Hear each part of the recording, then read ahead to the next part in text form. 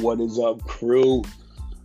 Welcome back or welcome to the Daily Multivitamin and the series that we're in on how to show up in uncertain and difficult times. And today I want to talk about the need to forget about events and instead focus on your responses. Forget about events and focus on your responses.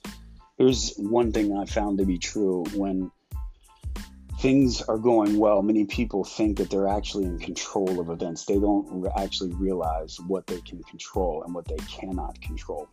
That's why people feel so defeated and oppressed when things turn for the worse.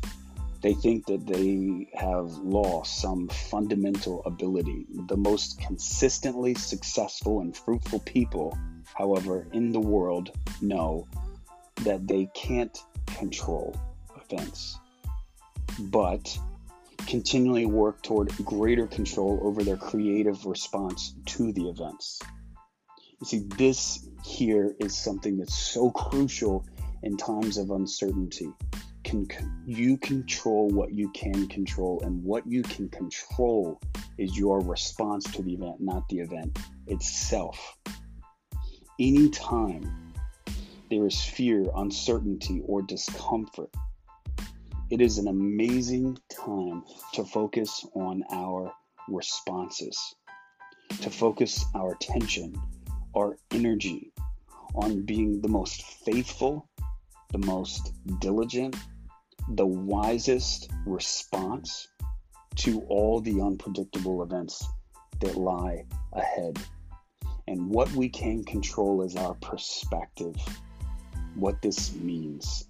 And as we've said before, this meaning can either have an empowering meaning or a disempowering meaning. So I want to ask you today, how can you focus on your response to whatever events are happening in your life right now? And how can you look at those events and ask a better question or better questions? How are these realities? How is this event working for me? What's good in this? How is this providing wisdom? How is this enabling me to acquire a greater level of skill? How is this giving me a greater knowledge of current realities or of myself?